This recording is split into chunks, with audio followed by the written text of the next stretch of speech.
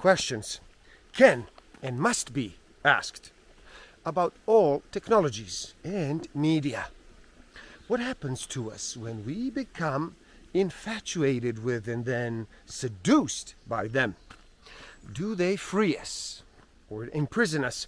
Do they improve or degrade democracy? Do they make our leaders more accountable or less so? Our systems more transparent or less so? Do they make us better citizens or better consumers? Are the trade-offs worth it?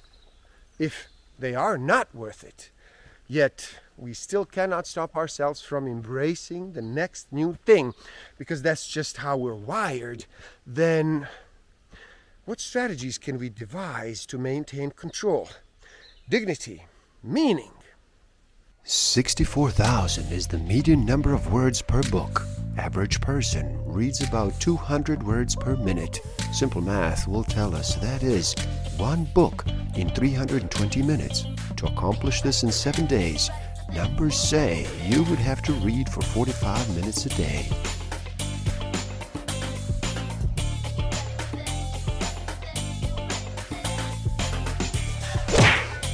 Don't forget to subscribe. Hit that notification button, like, comment, and share. Enjoy. Welcome to the Book of the Week series. Every week as I read another amazing title, I share it with the world. My name is Igor S.F. Walker, and today we look at Amusing Ourselves to Death. Public Discourse in the Age of Show Business by Neil and Andrew Postman. So, how about you slow down and relax? Reduce all that noise for just a bit. Make that choice and decide to listen. In this video, we look at a 21st century book published in the 20th century. We examine how media are implicated in our epistemologies. The clearest way to see through a culture is to attend to its tools for conversation. We discover that entertainment in the supra-ideology of all discourse in television. The most important things one learns is always something about how one learns. We learn what we do. Stick around till the end. I will share with you some tools I haven't used that will help you tremendously in this game of life. Discover a way to find out what actually motivates you. What innate human need is driving all of your decisions and your behavior. I will share some tools to improve your self-awareness, social awareness, self-management, and relationship management. Alongside Orwell's dark vision, there's another slightly older, slightly less known, equally chilling, Aldous Huxley's Brave New World. Huxley and Orwell did not prophesize the same thing. Orwell warns that we will be overcome by an externally imposed oppression. But in Huxley's vision, no big brother is required to deprive people of their autonomy, maturity, and history. As he saw it, people will come to love their oppression, to adore the technologies that undo their capacities to think. What Orwell feared was those who would ban books. What Huxley feared was that there would be no reason to ban a book, for there would be no one who wanted to read one. Orwell feared those who would deprive us of information. Huxley feared those who would give us so much information that we would be reduced to passivity and egoism. Orwell feared that the truth would be concealed from us. Huxley feared that the truth would be drowned in a sea of irrelevance. Orwell feared we would become a captive culture. Huxley feared we would become a trivial culture, preoccupied with some equivalent of the feelies, the orgy-porgy, and the centrifugal bumplepuppy. Orwell feared that what we hate will ruin us. Huxley feared that what we love will ruin us. We are all, as Huxley says, someplace great abbreviators, meaning that none of us has the wit to know the whole truth. The time to tell it, if we believed we did, or an audience so gullible as to actually accept it. Use the word conversation metaphorically to refer not only to speech, but to all techniques and technologies that permit people of a particular culture to exchange messages. In this sense, all culture is a conversation, or more precisely, a corporation of conversations conducted in a variety of symbolic modes. This idea that there is a content called the news of the day was entirely created by the telegraph, and then since amplified by newer media, which made it possible to move decontextualized information over vast spaces at incredible speeds. The news of the day is a figment of our technological imagination. It is quite precisely a media event. An attempt to fragment all of the events from all over the world, because we have multiple media and media forms, and those forms are well suited to fragmented conversations. How people think about time and space and about things and processes will be greatly influenced by the grammatical features of their language. Suppose that all their human minds, we dare not suppose that all human minds unanimously understand how the world is put together. How much more divergence there is in worldview among different cultures can be imagined when we consider the great number and variety of tools for conversation that go beyond speech. Each medium, like the language itself, makes possible a unique mode of discourse by providing a new orientation for thought, for expression, for sensibility. Digging becomes easier if we start from the assumption that in every tool that we do create, an idea is embedded that goes beyond the function of the thing itself. It has been pointed out, for example, that the invention of the eyeglasses in the 12th century not only made it possible to improve defective vision, but suggested the idea that human beings need not accept as final neither the endowments of nature or the ravages of time. When Galileo remarked that the language of nature is written in mathematics, he meant it only as a metaphor. Nature itself doesn't speak, neither do our minds or our bodies, or to that point, this book, or the body's politics. Our conversations about nature and about ourselves are conducted in whatever languages we actually find it possible and convenient to employ. We do not see nature or intelligence or human motivation or ideology as it is, but only as our languages allow it. And our languages are our mediator. Our media are our metaphors. Our metaphors create the content of our culture. A great media metaphor shift has taken place in America and in the world, with these results that the content of much of our public discourse has become dangerous nonsense. We do not measure a culture by its output of undisguised trivialities, but by what it claims as significant. Therein lies our problem, for television is at its most trivial. Therefore, most dangerous, when its aspirations are high, when it presents itself as a carrier of important cultural conversations. Epistemology is a complex and usually opaque subject concerned with the origins and nature of knowledge. The part of its subject matter that is relevant here is the interest it takes in definitions of truth and the sources from which such definitions come.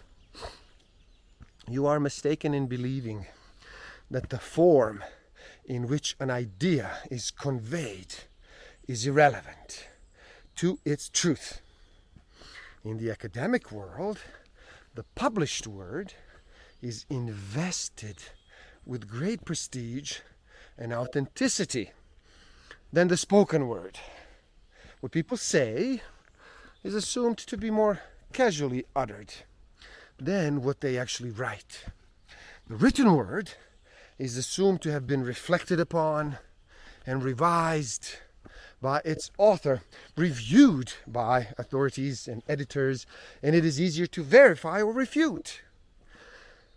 And it also is invested with an impersonal and objective character. The written word, by its nature, addresses the world, not an individual. The written word endures. The spoken word disappears. And that is why writing is closer to the truth than speaking. That the concept of truth is intimately linked to the biases of forms of expression. Truth does not, and never has, come unadored. But it must appear in its proper clothing, or it's not acknowledged. Which is a way of saying that the truth is kind of a cultural prejudice. Each culture conceives of it as being most authentically expressed in certain symbolic forms, then another culture may regard it as trivial or irrelevant. We come astonishingly close to the mystical beliefs of Pythagoras and his followers, who attempted to submit all of life to the sovereignty of numbers.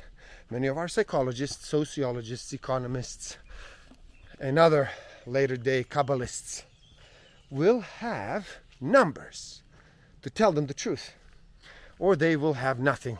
Can you imagine, for example, a modern economist articulating truths about our standard of living by reciting a poem? Or by telling what happened to him during a late-night walk through East St. Louis? Or by offering a series of proverbs and parables, beginning with the saying about a rich man, a camel, and the eye of a needle. The first would be regarded as irrelevant, the second merely anecdotal, and the last one childish. But to the modern mind, resonating with different media metaphors, the truth in economics is believed to be best discovered and expressed in numbers. As a culture moves from orality to writing to printing to televising, its ideas of truth move with it. Every philosophy is the philosophy of a stage of life, Nietzsche remarked. To which we might actually add that every epistemology is the epistemology of a stage of media development. Truth, by the time itself, is a product of conversation a man has with himself about and through the techniques of communication he has invented. Since intelligence is primarily defined as one's capacity to grasp the truth of things, it follows that what a culture means by intelligence is derived from the character of its important forms of communication. The abundant flow of information had very little or nothing to do with those to whom it was addressed. That is, with any social or intellectual context in which it was embedded. How often does it occur that information provided to you on morning radio or television or the morning newspaper causes you to alter your plans for the day or to take some action you would not otherwise have taken, or provides insight into some problem you are required to solve? Most of our daily news is inert, consisting of information that gives us something to talk about but cannot lead to any meaningful action. So what steps do you plan to take to reduce the conflict in the Middle East? Or the rates of inflation, crime, unemployment? What are your plans for preserving the environment or reducing the risk of nuclear war? What do you plan to do about OPEC, the CIA, affirmative action, the monstrous treatment of the Baha'is in Iran? I shall take the liberty of answering this for you. You plan to do nothing about them. You may, of course, cast a ballot for someone who claims to have some plans as well as the power to act, but this you can do only once every 2 or 4 years, giving 1 hour of your time. Hardly a satisfying means of expressing the broad range of options and opinions that you do hold. The contribution of the Telegraph to the public discourse was to dignify irrelevance and amplify impotence. The principal strength of the Telegraph was its capacity to move information, not collect it, explain it, or analyze it. Move information quickly. Books, for example, are an excellent container for the accumulation, quiet scrutiny, and organized analysis of information and ideas. It takes time to write a book and to read one, time to discuss its contents and to make judgments about their merit, including the form of their presentation. That the image and the world have different functions, work at different levels of abstraction, and require different modes of response will not come as a new idea to anyone. Painting is at least 3 times as old as writing. If we all built castles in the air, it would be okay.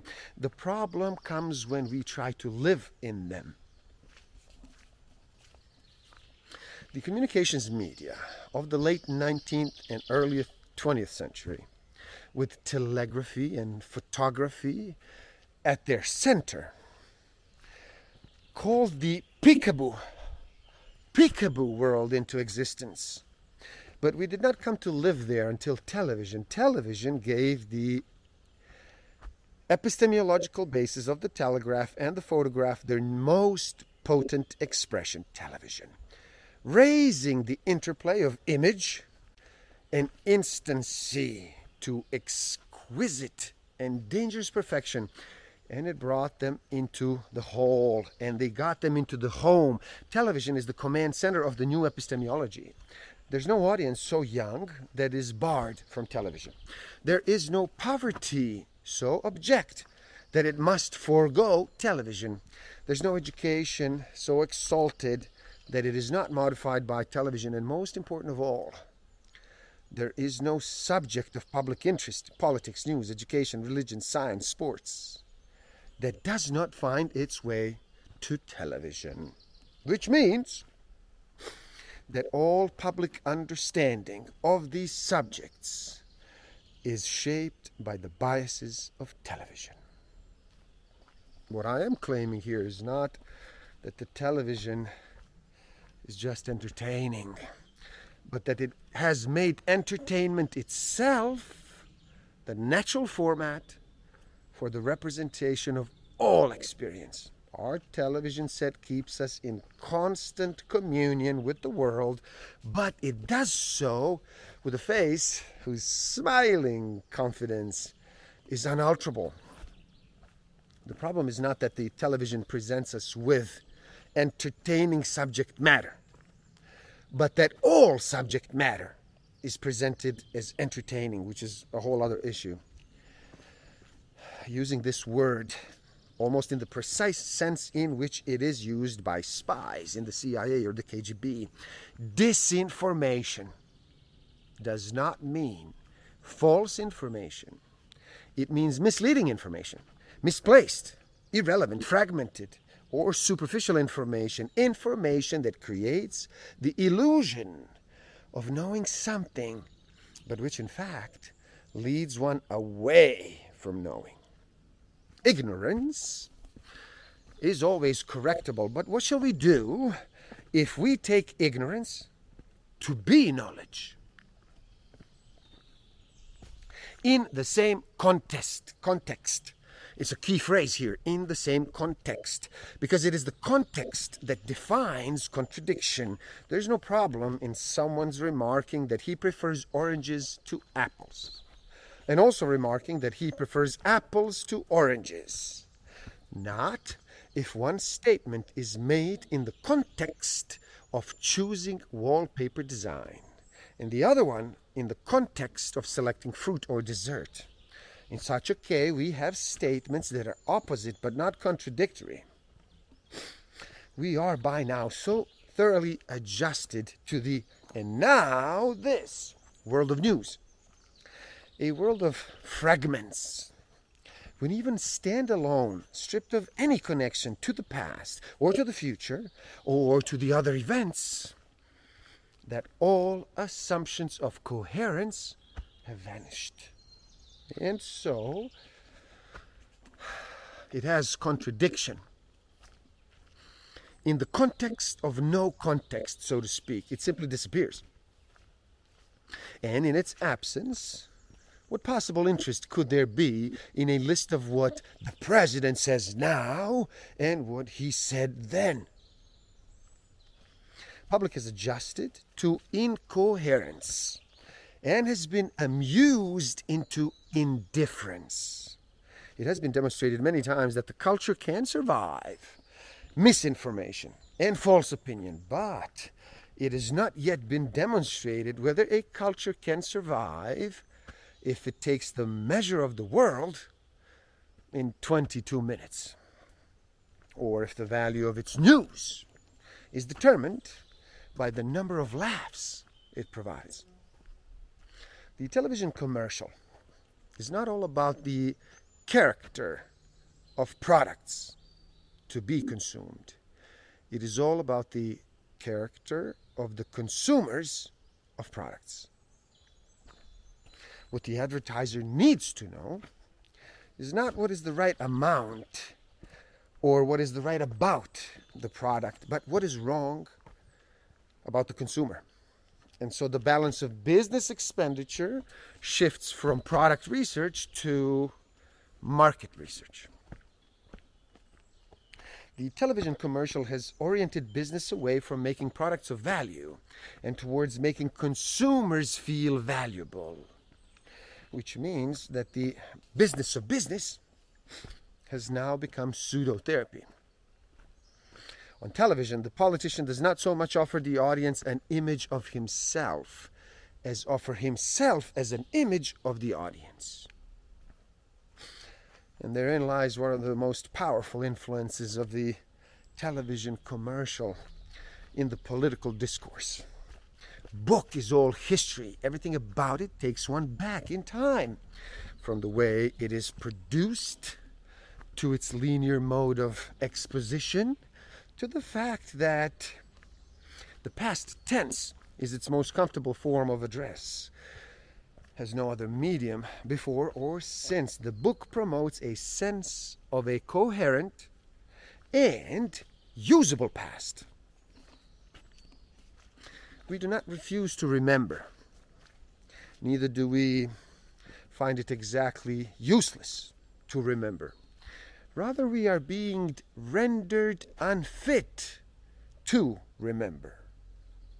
For if remembering is to be something more than nostalgia, it requires a contextual basis, a theory, a vision, a metaphor, something within which facts can be organized and then patterns discerned. In searching the literature about education, you will find it said by some that children learn best when they're interested in what they are learning. You will also find said, Plato and Dewey emphasize this, that reason is best cultivated when it is rooted in robust emotional ground. You will even find some who say that learning is best facilitated by a loving and benign teacher. But no one has ever said or implied that significant learning is effectively, durably, and truthfully achieved when education is entertaining. Learning to be critical, to think conceptually and rigorously, do not come easy to the young, but are hard-fought victories. Indeed, Cicero remarked that the purpose of the education is to free the student from the tyranny of the present, which cannot be pleasurable for those, like the young, who are actually struggling hard to do the opposite, that is, accommodate themselves to the present. The name we may properly give to an education without prerequisites, perplexity, and exposition is entertainment.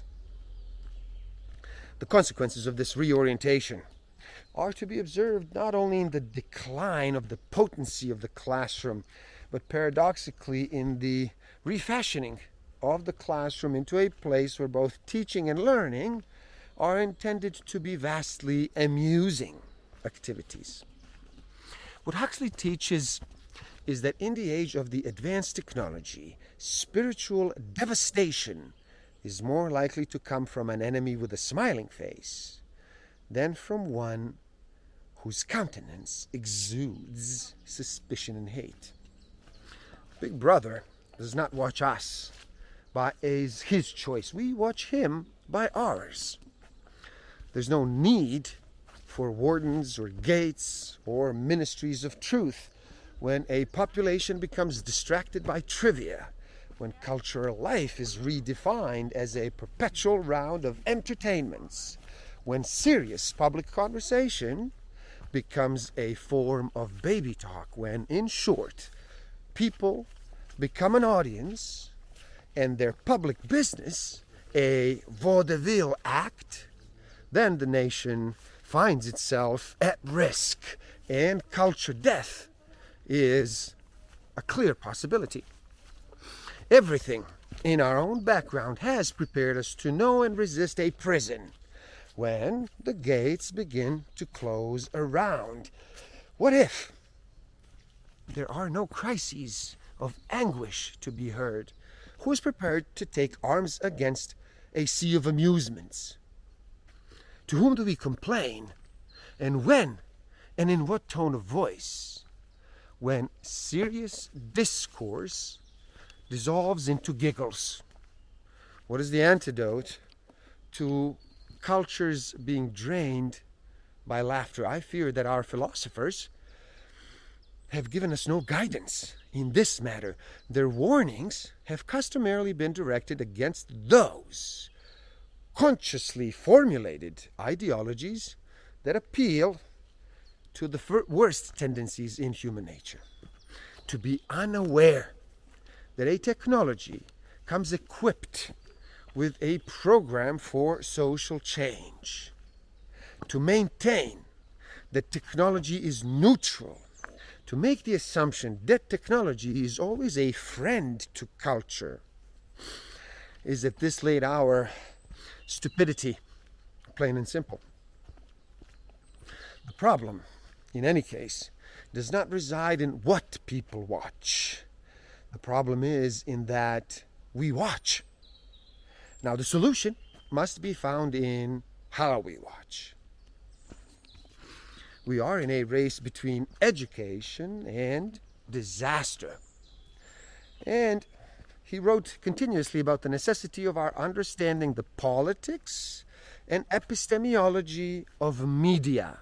For in the end, Well, he was trying to tell us that what afflicted the people in Brave New World was not that they were laughing instead of thinking, but that they did not know what they were laughing about and why they had stopped thinking.